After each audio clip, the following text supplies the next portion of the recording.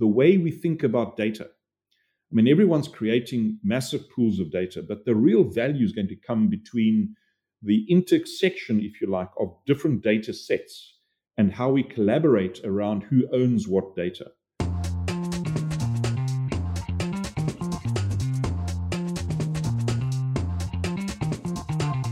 Hello and welcome to episode 84 of Chaos and Rocket Fuel, the Future of Work podcast.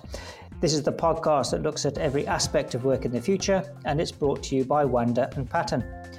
I'm Doug Folkes, and I'm joined as always by Claire Haydar, who's the CEO at Wanda. Claire, we're continuing our talk about the future of work with Anton Musgrave. Tell me a little bit about Anton and what we're talking about today. So, Doug, as we saw in, the first segment, which aired last week, Anton laid that foundation for us in terms of the work that him and his team at Future will do with companies across the globe.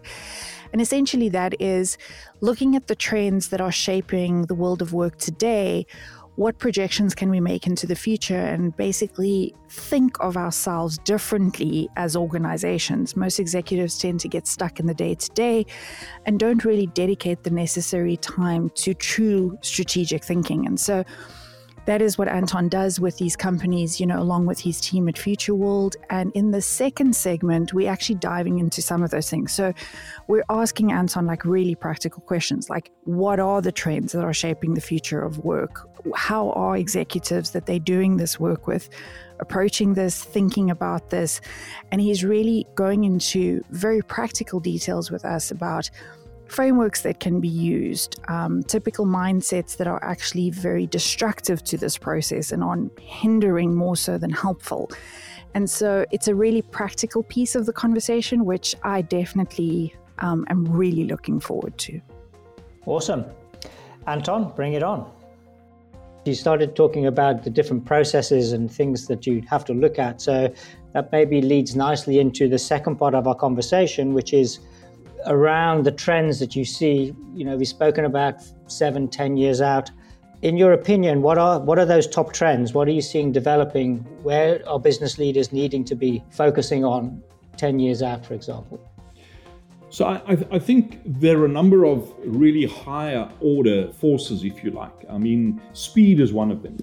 Speed of everything is not going away. Speed of change, speed of disruption, speed of technology, speed of accessing new markets, potentially, all of that is escalating at an absolutely unprecedented rate. I was working with a bank in China just before lockdown, and they take 36 hours, Doug, from the moment someone has an idea in a meeting to executing it in their business network. I mean, it's insane almost, right?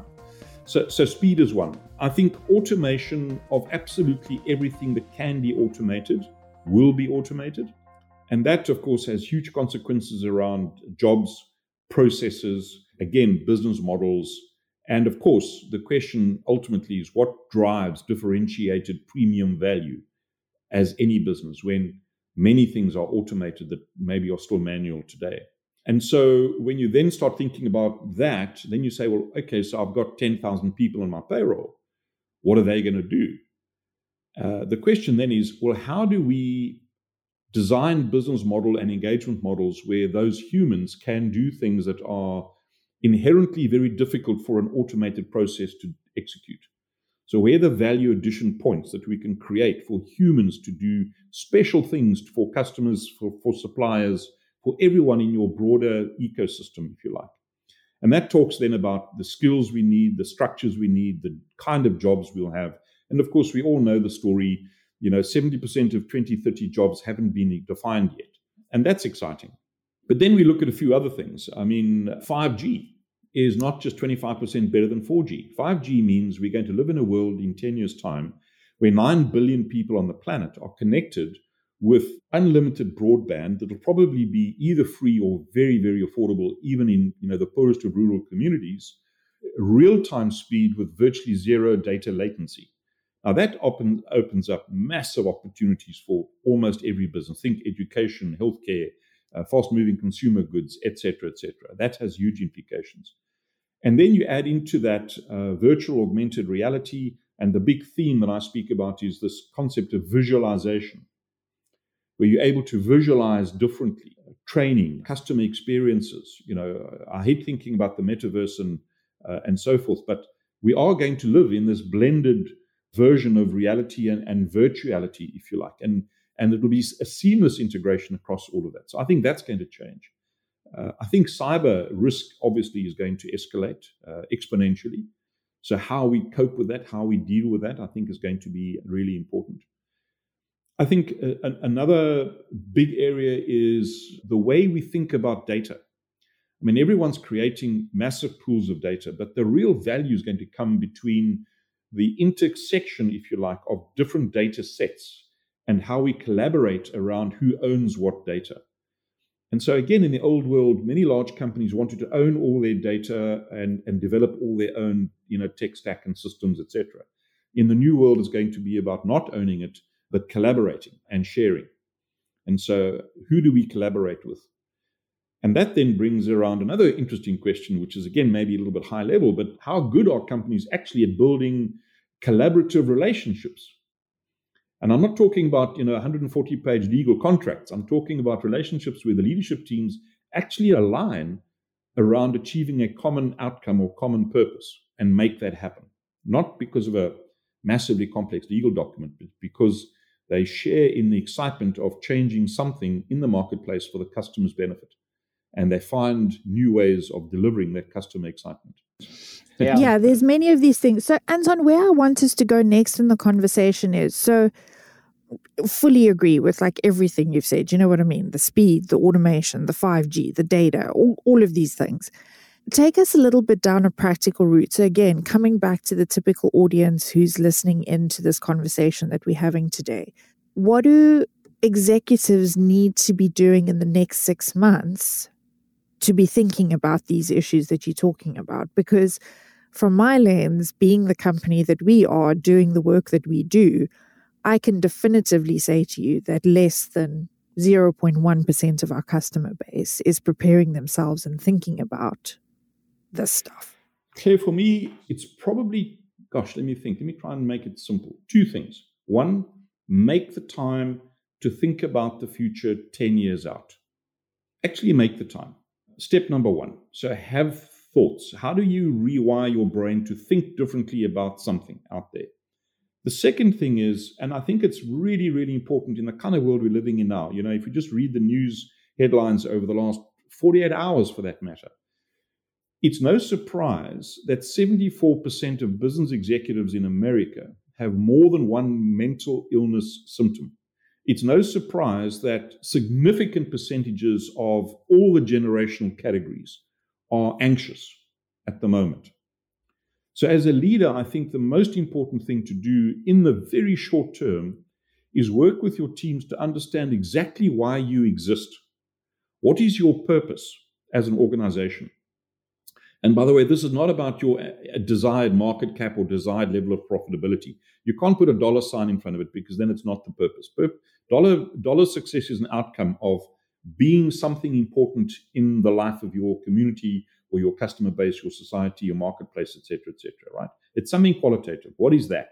So this concept of understanding why organizations exist as opposed to what and how they do things is so important as an anchor for anxious employees, anxious customers, et cetera, to aggregate around that purpose and then give them clarity of direction.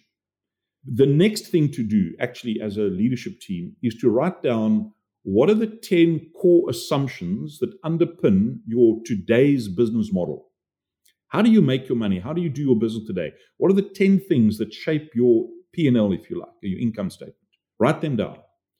And then, having spent a bit of time thinking about the world 10 years out, I'd like you to delete which of those still stay relevant in 10 years.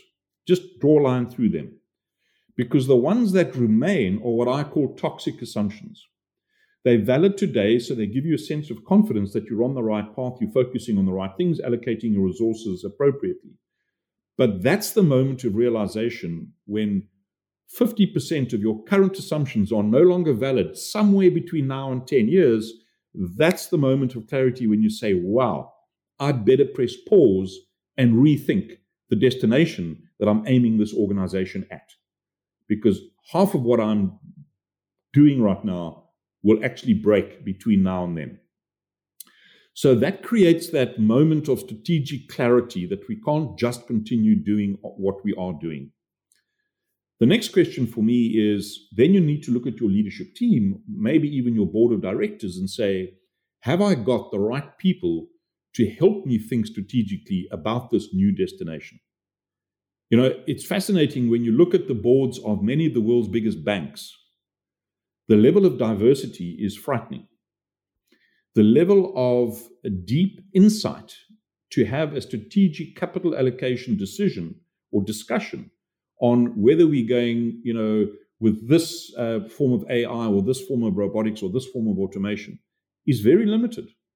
So how are you having these board level strategic conversations? Do you have the right people in the room to have a diverse, wide ranging set of conversations that can then help you make the most appropriate decision?